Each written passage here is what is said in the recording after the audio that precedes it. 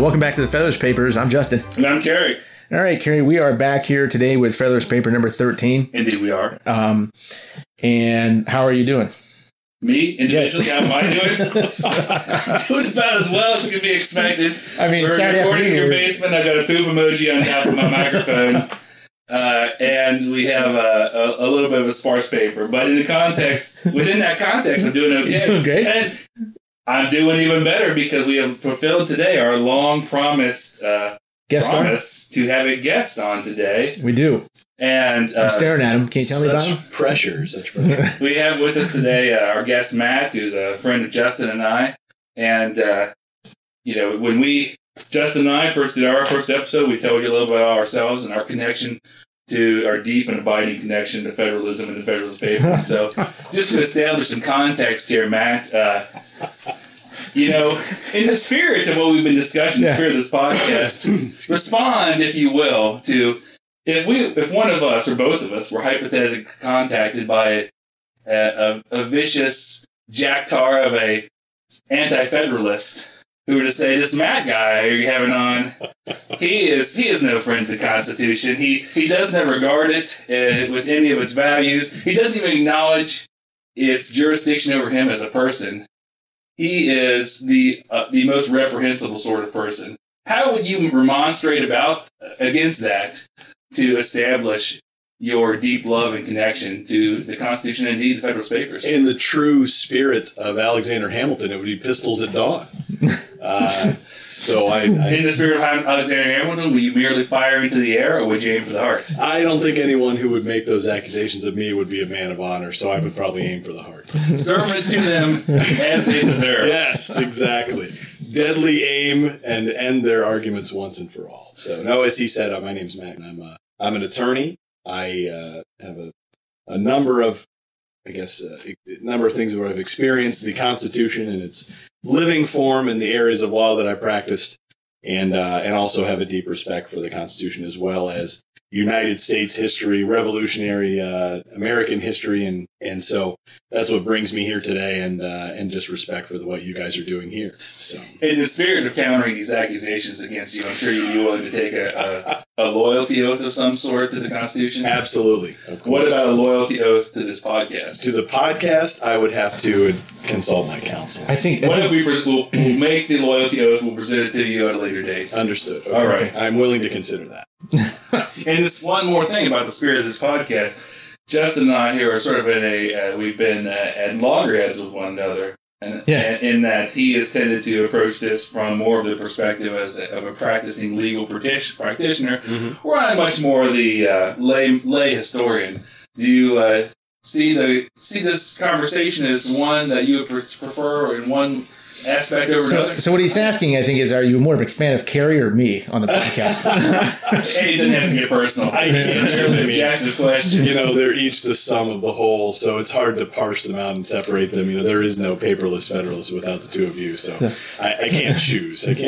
But we're going to force you to parse before it's all said and done. I think my conversation may make that evident, so we'll see. Very well. Well, let's be about it then, gentlemen. Yes, let's be. So as a tradition on the Paperless Federalist, here we usually kick off with a summary, and I always tease and say that I'm going to do one, but all pretenses have now been dropped. Yes. Entirely. The summation department, Cary is here, and I can bring out that honesty. Justin, +1 for Cary. I'm in the lead. He's in the lead. All right, so in the manner of the saddest superhero ever, I will take on the mantle of the summarizer and delve into Federalist 13. Some heroes don't wear capes. Wait, I missed what you said. What did you say again? I said some heroes don't wear capes. There you go.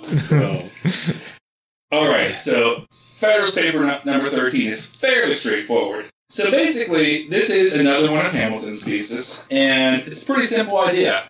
He's basically saying, look, bottom line, we've already talked about a lot of more complicated reasons why America should consolidate its government under one federal constitution. But aside from all those, it's just common sense. If we have one central government, it'll be a lot cheaper and easier to manage than having 13 separate national governments. And one of the things I wanted to point out there in regard to that is I was momentarily flummoxed by, he's talking about these civil lists, supporting these civil lists. When he talks about it's cheaper to have one civil list instead of 13 civil lists, and what he's talking about there basically is the list of people on the payroll, the bureaucrats, etc. So he says it's cheaper to have one group rather than 13. And then he starts to go into how, okay, even if it's not 13, even if we go and break it down into, 2 or 3 groupings of countries instead of one, still, each one of those is going to require its own civil administration.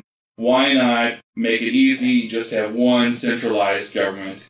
I mean, only a fool would acknowledge the efficiency of that. Then he gets into he gets distracted almost. It's almost like one of those times when you're thinking about some work or school assignment, you just got suddenly some random things comes to your head and you feel like, oh, let me think about this for a while. He starts breaking down how hypothetically America would divide up between multiple alliances. I was a little confused by that myself. And it's just out of nowhere. It seemed like there was maybe a little Hamilton bias in how things would split up there. I felt like he was writing this and he was like focusing on like a risk game. Yes. He was playing with some people. He was like, on the subject of risk, how would I map this out onto a board game? I picture him leaning back and looking at his map of the wall.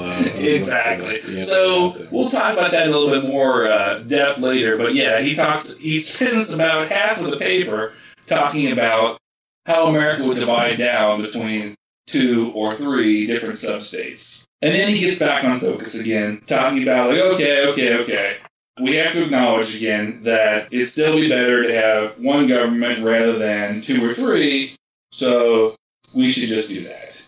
And then he just finishes up by saying, not just in the way of all the different government officials you're going to have generally to keep government running, but he revisits what we talked about in a prior paper about if you have 13 separate countries, you have 13 different border crossings where you're enforcing tariffs, and it's easier to have one border versus outside countries than 13 internals. So he talks about, again, in addition to everything else, at that time, that most of the revenue came from trade tariffs, easier to just have one government administering external border tariffs than having all these individual functionaries, manning the borders of the 13 separate colonies. And that's really it. It's a relatively simple paper, and especially simple for Hamilton, who has had ones before that are definitely been much more complicated than this to go into. So we have the main 2 topics, whether one is cheaper than 13, or if we want to delve down into second-guessing Hamilton's risk calculus and see if... It's funny, too, because in the risk analysis, Pennsylvania is Ukraine, obviously. Pennsylvania is weak. It's going to be invaded by everyone. Obviously, it has to join the Northern Alliance. Yeah. So yeah, it's like. So let's me in chronology. I love going through top to bottom. So I just like the word chronology. I do too. It rolls off your tongue so well. So. That's why I use it. Let's chronologize. Okay, let's. So obviously, like you mentioned, he starts off and he talks about it's cheaper to do it together, economies of scale, versus breaking it up over the Confederate. He talks here and he says, "Hey, the people who are arguing against the Constitution, they're gonna be looking towards 3 confederacies of Great Britain-sized chunks." I believe. Yes, and that's the perfect size of a country. Which everyone needs to be the same size as Great Britain. This is sort of Hamilton's Captain Obvious. Exactly. Because not only is he saying, this paper is not only is he saying, it's much cheaper to maintain just one government than 3, but also they're Great Britain-sized chunks. We don't want to be like that. That's an excellent point. No, that's fine. Chime in. Yeah. I mean, you're right. I don't know that there's a whole lot. No whole lot. And he's got, again, his no well-informed man will suppose that the affairs of such confederacy can properly be regulated by a government less comprehensive in its organs or institutions than which has been proposed by the convention. And this is, I just want to pull out, what's your basic legal writing 101 class? What do they do, right? If something's obvious, what don't you say in a paper? when you lead a sentence off and say, well, obviously the case law, blah, blah, blah, fill in the blank, right? So if no well-informed man would suggest otherwise. Unless there is a caveat to that, unless you're trying to be deliberately insulting, which some of us might enjoy trying to do. Why not again? I'm going to... Most of the time in a footnote. You know what? Exactly. I say, see me being deliberately insulting to you above. Okay, well, here again, I'm going to suppose that Hamilton is of such caliber of mind that if he wanted to be deliberately insulting, he can do it in a way better than the... I would agree with you. Than the no well-informed man lead in to a... No one who's not an idiot thinks what these people were saying. I sort of... It doesn't need said if it's that obvious. I sort of get that Hamilton was phoning it in on this one. Like maybe he was tired. Maybe he wrote this about 4 a.m. and the candle was almost out. And, maybe he was tired of looking for John Jay. It's possible. He was distracted by the Blitz game he was playing. He was playing a board game. He was like, that's a possibility. I'm just going to write about the situation. And, man, I can't get all the dots. I can't get all the space in North America. It doesn't seem like it's that... I hate to say it this way, but it doesn't seem like it's that well thought out. It just seems like a series of obvious statements with an example thrown. Could he have fit this in a larger paper? I agree. Yes, yeah, but it's also an essential topic, though. I think it was one like he felt like he needed to cover, and I'm wondering if it came about because he was getting feedback like that. Was this in response to a particular anti-federalist paper where they were complaining about something? Well, if you're going to give me an opening to talk about the federal farmer again, I'm going to do. Oh, I'm jumping. No, please. Please wait. We got to get some theme music for the federal farmer. You know my feelings about the federal farmer. Federal farmer. And it's funny, again, we mentioned superheroes, such as the Summarizer. Again, I feel like the federal farmer needs to plow fields for the common man. Exactly. The federal farmer needs to be a Marvel superhero character. They'll have a red, white, and blue combine. If anything, the federal farmer is a DC superhero because he's so... You're right. He doesn't have the box office draw. But federal farmer is a dark side. But unless federal farmer... Unless he's Wonder Watchmen. If the federal farmer... Okay, good point. So, he would be a good Watchman. Federal farmer could be one of the Watchmen. As long as we can have Blue Man Wiener along with it. So that's a bit of an obscure reference if you've seen The Watchmen. Yes. The non-PG changed for one, so... Yes. So, although if you see now that the Watchmen are going to be married closer to the explicit tag. Yeah, we're endangering our family-friendly rating. You realize that by bringing me on, you immediately endangered your family. It's a calculated risk, and one Summarizer came back off of. All right. We're going to date ourselves, but have you guys seen that the Watchmen universe, or the section of the Watchmen universe of the DC universe is going to be married officially with the rest of the DC universe. I saw that. I'm trying to imagine how they Superman is going to get into it with Dr.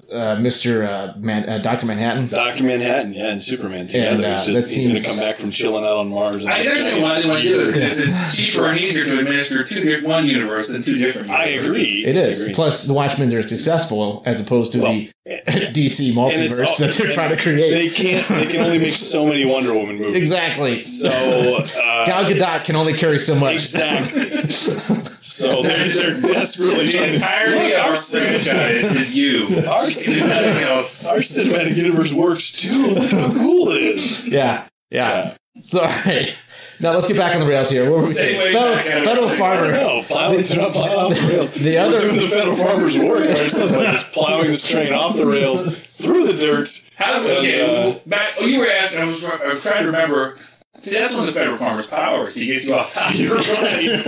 Actually, remember, I can't remember what we're talking about. You were asking me what if the anti-federalists were saying something about... Something in this paper that caused Hamilton to feel the need to reply. Yeah, because it seems like such a throwaway paper. It seems like such an obvious argument. Well, it seems like he touched on a lot of this previously. Oh, yes. And my response was, I think it was the paper that was not long around that time, papers published by Federal Farmer and Clinton talking about, they seem to be, around that time, actively peddling this idea of, you can't have the government where people go too far away from where they live in order to participate in government, with the central government. Which was a factor. That's why you have to have Great Britain-sized units, is because in that size of a island, in that size of geographical area, because Great Britain existed, this show doesn't must work, but if you have those sizes of units, then it'll work. Anything bigger, it won't. And this is, I think,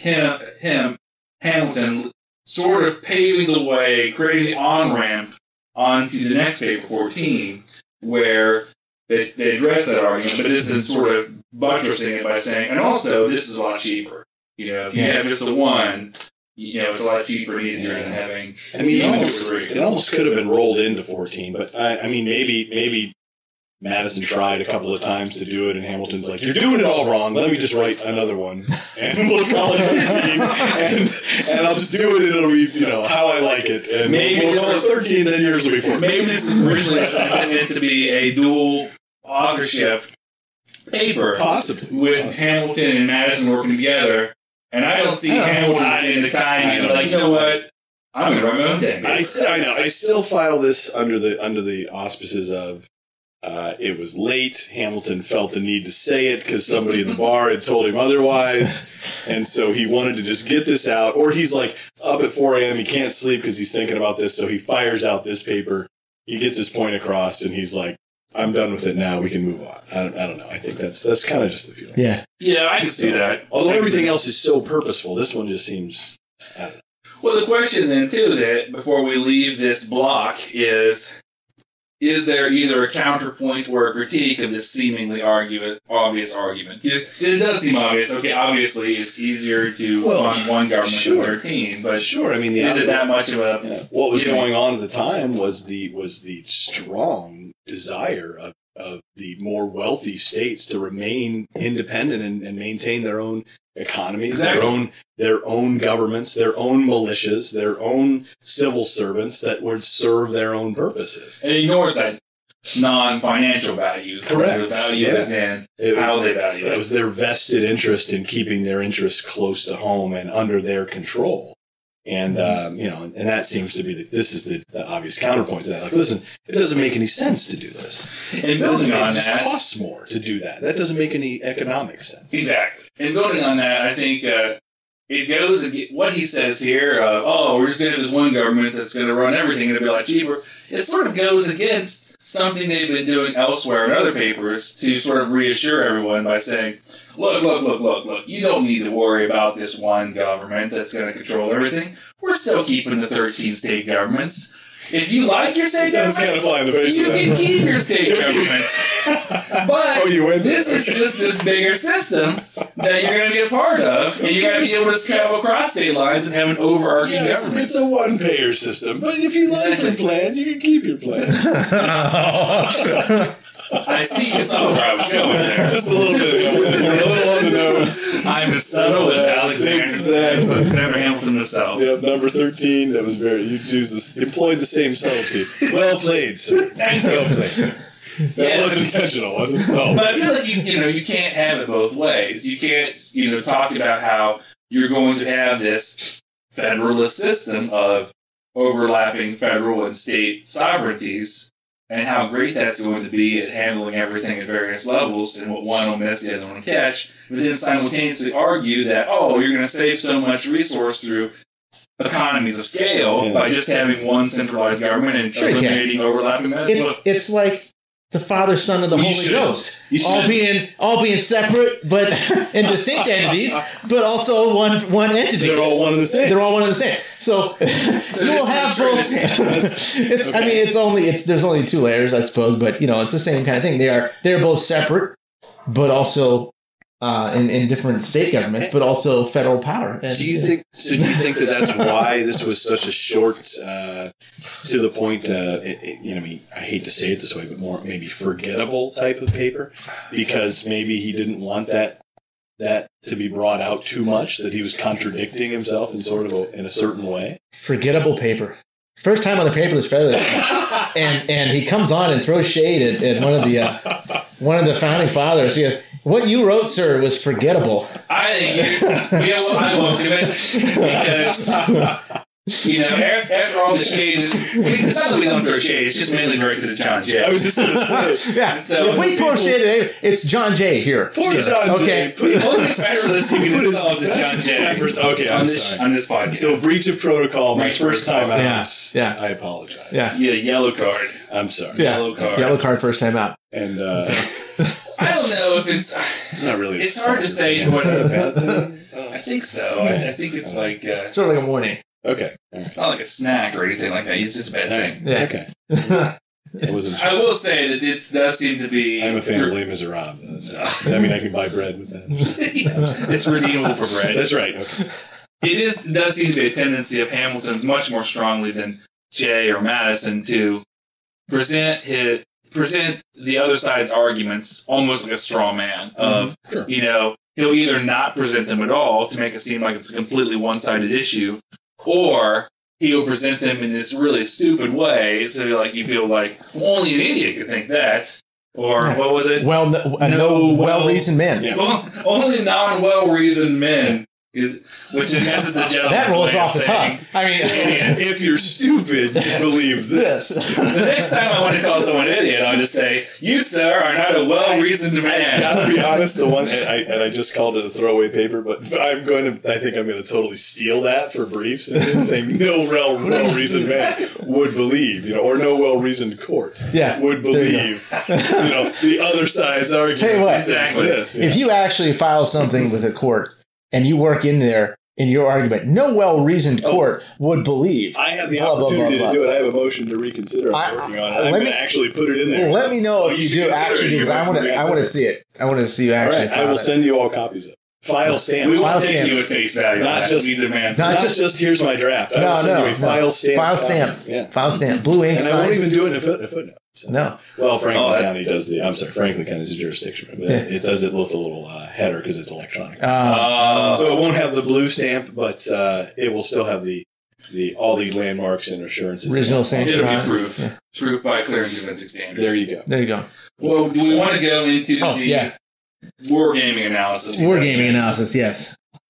And sorry, bit of a. It's okay. Let it out. We're pantomiming. So I lost what I was saying. Well, I'm just going to edit all this out. Let's pick it up, Cary. Okay. That's the beauty of editing. I didn't realize how edited this was. There's a lot of editing.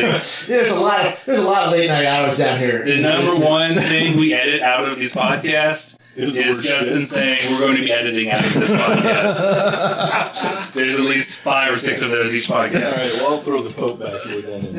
All right. Apologies. Okay. Go ahead. All right. Moving on. Cary, fire away. So this whole next block then is just, and I think we'll just have to allow for allowances in that. Okay.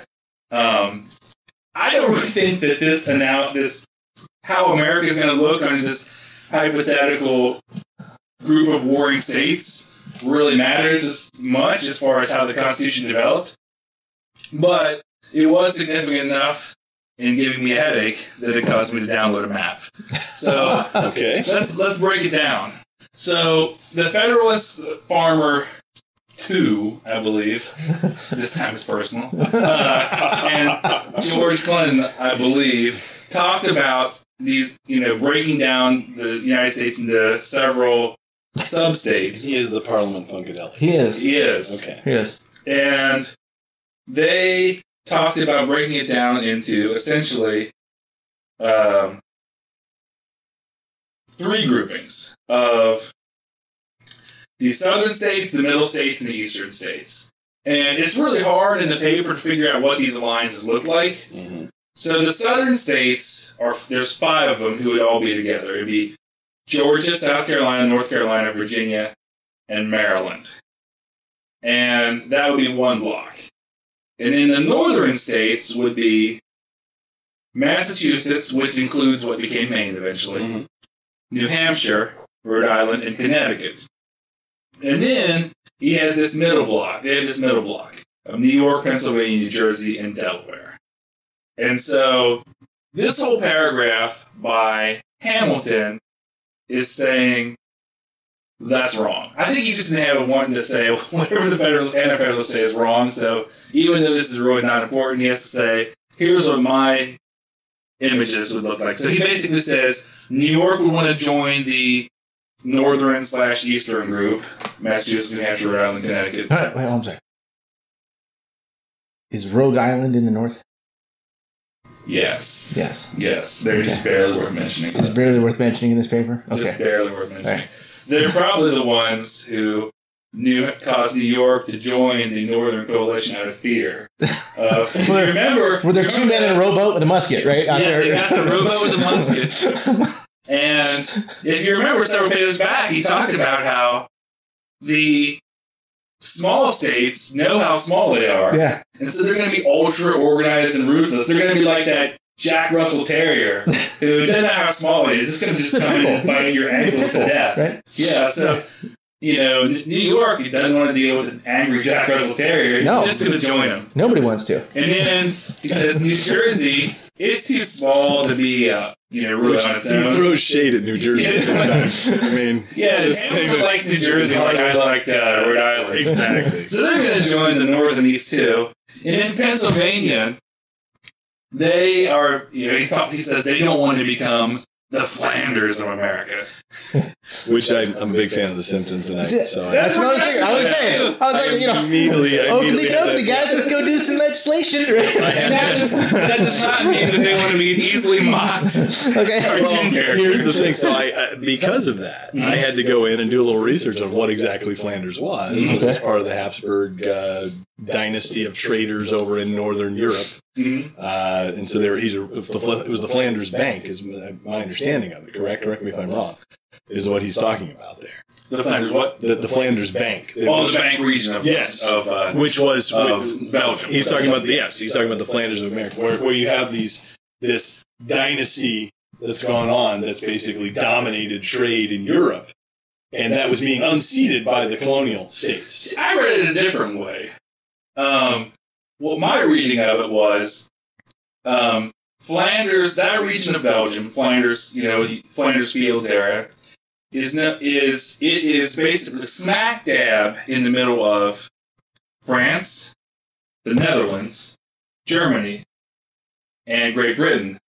And it's very flat, with no barriers like rivers or anything else. And right around, it was a geographic reference instead of they were basically where everyone else in Europe went to fight their wars. Because they were in the middle of everything, sort of like the Belgian was in World War I and II. That actually is not something I considered. Okay, go ahead. Yeah. If you wanted to fight a war in your Germany, you go through Belgium and Netherlands. That's just what you do.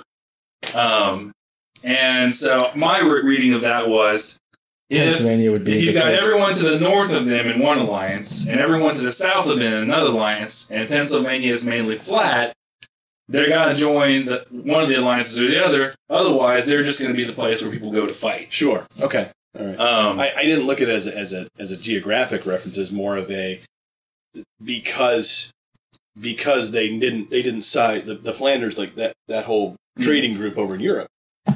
Because they didn't side with anyone, no one had loyalty towards them.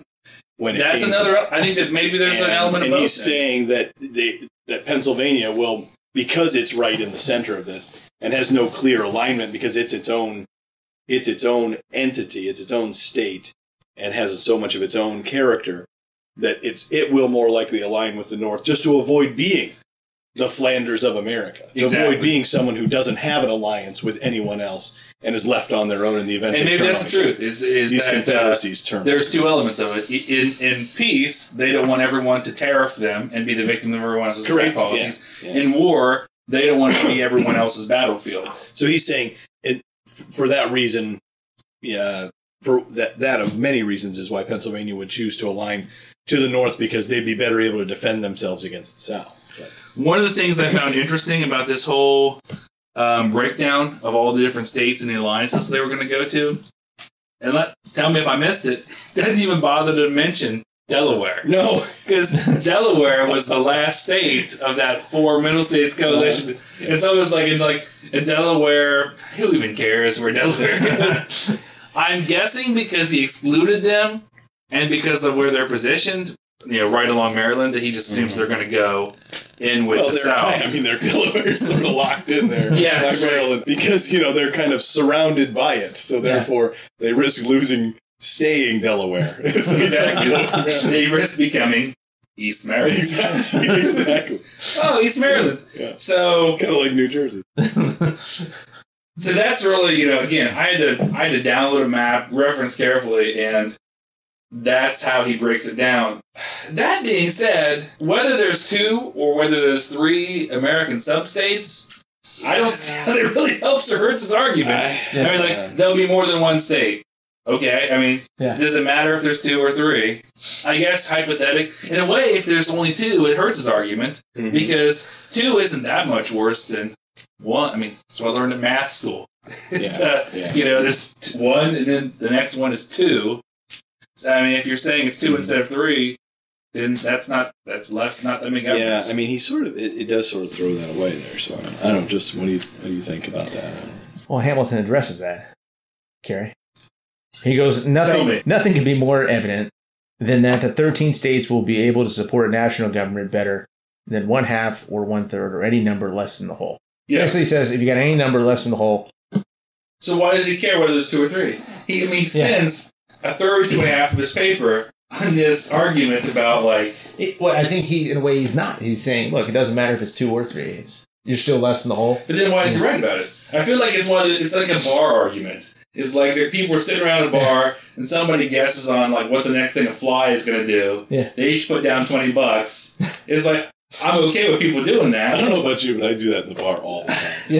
I don't know where to go with this. I think the next subject Matt and I are going to get into are Matt, why is he making this reference? Why is Cary making this reference? Exactly. Hamilton's reference. I think any well-reasoned man would understand why I'm Ouch. First time in the podcast, I get popped right in the chops. We got to start eating early. You know, I don't know. That might be the conclusion we never reach. That might be. If I could retitle this, the current title of this paper is "Advantage of the Union and Respect for Economy Advantage of the Union and Respect Economy and Government for the Independent Journal." I might change the title to, well, I don't know. In fairness to... There's just not a lot here. In fairness to Cary's position, though, as to why there's 3. Hamilton does use 3 geographic references to talk about these regions. He capitalizes Eastern, Northern, and Southern. Yes. And refers to those 3 being separate confederacies. I don't know. I mean, in looking at this and in talking about it, and now the more I think about it, I think he maybe highlights these separations as part of his larger economic argument. So he's saying, look at these 3 regions and all the problems that could develop from them aligning with one another. Sure, I understand that there's a need for each one of them to feel like they need to, number one, protect themselves and protect their own interests and maintain their own governments and maintain their own, what does he call it again? I'm sorry, the civil list, national civil list. And if you look at that, he may be using this paragraph to say, yes, I understand that he might be justified for some to say that all these 3 things could happen. However, no well-reasoned man would say that it's cheaper to do it that way. Because look at all the problems it can cover. Look how expensive it might be. Yeah. You know, and being Hamilton, he's like, let's look at the bottom line here. We gotta look at the dollars and figures. You know, we have to figure out what's going on. What's the state of our nation? Are we a nation of states, we can't even afford this because our credit is going to be terrible after this. Credit already was terrible. That's what I mean. So he's making this argument saying, hey, we can't survive economically if we're at each other's throats. Even in regions that protect each other, we can't survive. The other thing that jumped to mind was, I was wondering if Hamilton was letting loose a little more of his northern pride as a bit. Because remember, we talked about the other episode, we talked about the New York bias in here. Which is unusual for him, because usually he's writing this to the people of New York. Yeah, true. And in past papers, he's pointed out to New York bad things that could happen if they stay on their own. If you remember, Vermont invasion, for example. Everybody's worried about Vermont. Everybody's worried about Vermont. I never realized how much I needed to worry about Vermont until we did this podcast. No one expects the Vermont. Yeah, that's how they get you. That's how they get you. So, but you remember, back on Vermont. We were talking about it in bed, full of maple syrup on leaves, and severed top, or exactly a severed head of Mrs. Butterworth right in your pillow next to you when you wake up. That's how they warn you. I couldn't have a comment for that, so I'll let you go ahead. So anyways, a couple papers ago we were talking about the Navy. Remember, and Hamilton was talking about how, hey, what did they say the South was going to be good with? The tar and the... They have trees. They have the trees, right? Trees. And the can't grow trees in the north. That's right. And the mid states like Pennsylvania was going to have all the tar and the rope and the steel and the iron. I was thinking about that when I was driving through the tundra to get here. Yeah. The trees. All the trees here. And the north were the only place you're going to find anybody intelligent enough to steer a ship, because the north has the shipmen. It's not biased at all. Not biased at all. And so once again, here he goes, hey, Pennsylvania, they're going to want to join the north, because if they never... All the philosopher kids who live there. Yeah, because, if they're going to have an exposed side, it's going to be towards the weaker south. Exactly. I see the northern bias. You are correct. That's if not specifically New York, but the northern... Just the general hints. The northern and eastern states. Yeah. So we're seeing the seeds of the Civil War here. Exactly. Maybe this is really the most important paper of all of them. He's showed it as being, he's like, it's really north. Here's where it's going to be. I stand corrected. This is a precursor to it. Hamilton is America's secret Nostradamus. Here we are, now realizing that we haven't read his quatrains accurately. And here I am saying it's a throwaway paper, and yet we are nothing but fools. We're not well reasoned, man. In the value of historical hindsight, the prophecy has been foretold. Assuming he's not some kind of holy man who's prophesying the future. Okay, all right. Again, I'm still looking for a reference to his musical. Like, if I see a reference to his own musical in one of these papers, then that would be good. That would be good. I'll be convinced of his prophetic powers. When we are 85. Okay. See if we found anywhere. But anyways, again, on the breaking it up across, like, these are the two logical regions in which the American states will divide. Again, it seems to peripherally undermine, maybe not his point so much as John Jay's point that, we're all this homogenous people, we all have common values, common ways of doing things. If already in this prophecy of eventual divisions between the states, he's saying that the natural inclinations of these states are north versus south as far as interests, how does that interact with the argument that he has of, hey, unlike these other European states, bringing it back to your Habsburg comments, that are made of, like, Austria, all these different, Germany, all these different language-speaking regions with different customs and different histories and different traditions. If he's saying that that's not true here, it tends to undercut his argument, because that's what he seems to premise. One of the reasons uniting in the Constitution is going to work here in America when it hasn't worked overseas is because we have much more homogeneity than they do. Well, that's a good point. Especially in looking back at some of the other prior papers. Sir, this is not the logical contradiction that you're looking for. Okay. You don't think so? No. I see what you're saying. You have a good point, and you're pointing out the contradiction very well, making a vague Star Wars reference to anybody who didn't catch that. He was looking for Hamilton the musical, and yet he went to Star Wars. I found George Lucas instead. So, it is an inconsistency to say that everybody's going to get along and everybody's wonderful and everyone is the same, and then to say that, there's regional interest and they're going to split apart. I wouldn't go so far. I see where you're coming from. And I wanted to limit the context of what I was saying. I'm not saying this is the smoking gun that destroys the Federalist Papers and makes them utterly worthless. Yeah. Otherwise, what are we doing here? But I think it's worth John Jay. insulting John Jay and making disparaging comments about Rhode Island litigation. I think the more valid point, this one little throwaway paragraph or so is not going to undermine the Federalist Papers' central points on homogeneity and everything. But I think it's worthy of note as far as a process comment, as far as you can see in places like this, where this is a series of papers and essays by 3 authors instead of 1. Because I think that this block of stuff here is a good example of something that Hamilton thinks, and maybe not Madison, but definitely not Jay. I don't think Jay would have ever written that. I think Jay would have said, no, America's we're never going to, either we're going to just randomly divide up into 13 different, groups, or we're going to be one country. I think places like this, and maybe we can look at these going forward, is, signs of there is times we can see they're not on the same page. And I'm not just saying that throw shade on them as authors, as, what they were doing. But I think it's relevant for us looking at their papers today, because to the extent that they're not speaking with a united voice, one of the reasons we're talking about and examining Federalist papers is we often think of this is what the Founding Fathers thought. And I think when it's just one voice out of three, it tends to make you a little more thoughtful and say, is this something that represents the thoughts of all the Founding Fathers? Or, like many things that one of the Founding Fathers said, is this something we could take as something into consideration, but not necessarily the final word, which is our decision to make in the modern time? Is it a living document? Or is it just whatever Alexander Hamilton said? Yeah. And the more I look at it, I think it's more supporting his economic argument. I mean, it is. I can see that. Yeah. I mean, just his lead into it, saying the supposition that each confederacy in which the states would likely be divided would require a government not less comprehensive than one proposed is strengthened by another supposition, more probable.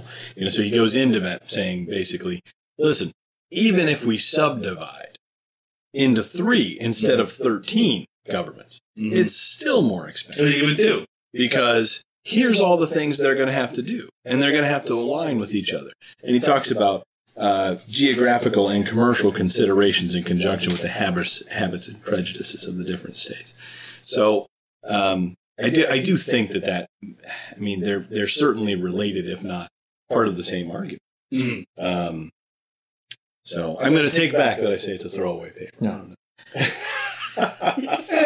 We don't take well to waffling. It just seems so obvious. The content of the paper seems so obvious that it's almost like someone argued with him, going back to the bar analogy. Somebody argued at him with the bar all night about it, and he just couldn't get to sleep at night until he wrote it down and said, "This is stupid. Of course it's more expensive, and here's why." This is maybe which I can see. Hamilton, I can see that. This is maybe one he should have written and just put in his desk drawer. And exactly. Maybe kept it for the journal. Exactly. Okay. For the director's cut version of Federalist Papers, it would have fit in well. Yeah. Either that, or maybe Madison wasn't able to make deadline on the next paper. That might have been all right, what are we gonna do? Yeah, I think it's one or the other. He read Madison's version and said, "No, that's awful." This is when you just I'll win. You know what, Madison? I'll do it. No, don't worry about it. You go home. I'll do it. I can see that. All right. It's like a classic school project. Yeah. No, it's great. Really fine. It's fine. Just let me take it. Yeah, I'll just edit this a little bit. Oh, really? You think it's good? Yeah, no, it's good. It's fine. Awesome. It's good. And then he wads it up and throws it on the ground. That might be what happened. Now I have to do the right we'll never version. know the truth of it. That's right.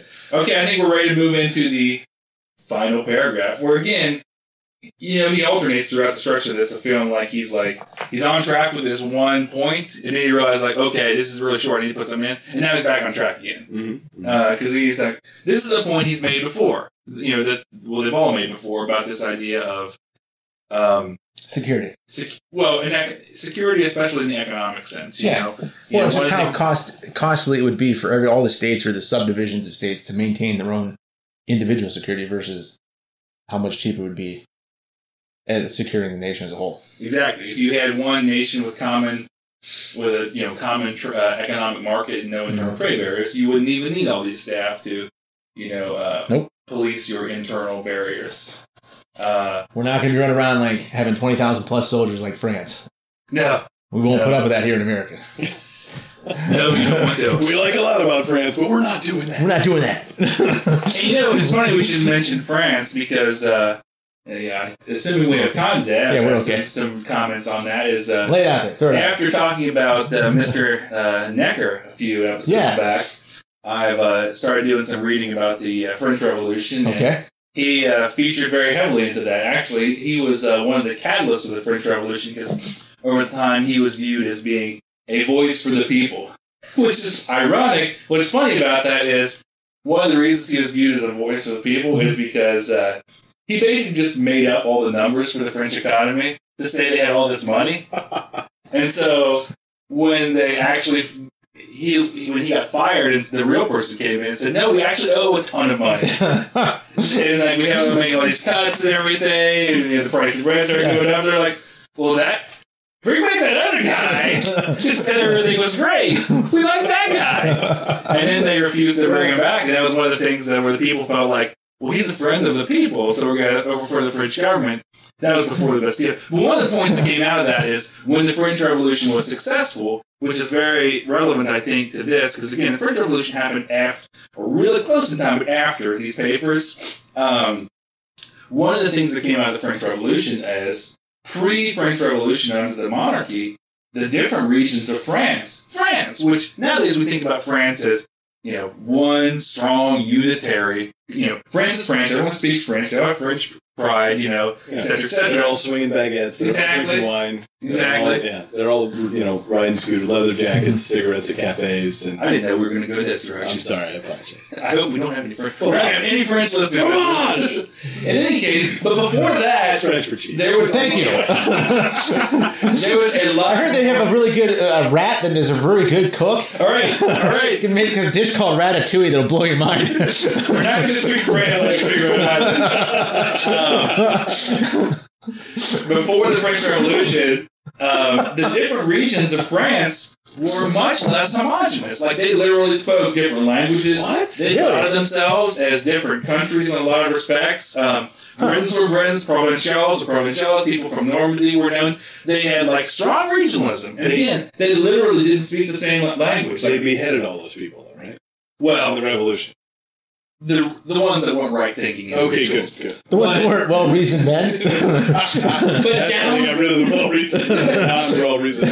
It went to the level down to and including the different regions of this one united nation of France were taxed at radically different rates. Like, for example, Brittany had a very favorable tax rate because, Wait, I'm sorry. There's a portion of France named Brittany? Not Spears. Brittany as in Britain. Yeah, no, I understand, but I think it's funny that of all the countries that have a sub-state, that sounds because it used to be owned by the awful. British Crown under the Plantagenets. Yeah. I would have thought they would have renamed that at some point once they. One of the reasons that they taxed them at a much more delicate rate is because they always were afraid that that region would try to cry out to Britain to rejoin them if they taxed them more heavily. But one of the trends of the French Revolution and their Enlightenment, government ideals was they were going to universalize everything. And they were going to enforce homogeneity on everything. But it was a challenge because they were trying to overcome these different languages, these different traditions, these different tax rates. And in this, this book I'm reading, he talked about how the leaders of the French Revolution who were trying to use America as an example of what they wanted to do, the ones who were critical of it said, it's harder for us because, one, we don't have as much in common as a country as the people in America do on a lot of our traditions. And number two, America was starting from scratch, and that they didn't have nobility that they needed to figure out what to do with their land. They didn't have to undo. They started more equal. However many hundreds years of entrenched history that they had. Exactly, and France couldn't start from scratch. Which is why they chopped all their heads off. They dealt with a problem decisively. I just thought that was something interesting to put into context. It is. The French, and maybe they were right because the French Revolution didn't end well. And, they went right back into dictatorship again. Correct, yeah. And then how many republics does France have? So maybe as much as we like to deride John Jay and feeling that America was homogeneous and that, that plus rivers plus hams equals successful country, the French seem to, maybe not the ham part, but the French seem to not disagree. The people at that time seem to say, yeah, there's something to that. Mm-hmm. So I think we have, just like Hamilton has, really put in enough side discussion and filler on what is really a very short paper. Well, I think, we wanted to convey the spirit of this paper to the listeners by pumping a lot of filler into we needed just a bit more to make it worth talking about. And so there you go. If this, some of our conversations, you might say, would be the Jar Jar Binks of our episode 1. I think that we have. I was hoping to go the entire episode without a Jar Jar reference. No. That really. My hopes are now dashed. we have made certainly this episode the soybean burger of Phyllis. So Sorry. I think we quit while we're ahead. We think that would have been about 20 minutes ago. So we'll just quit. Thanks for letting me be a part of it. Thank you. We'll see everyone in episode 14. See everybody in episode 14. Thank you.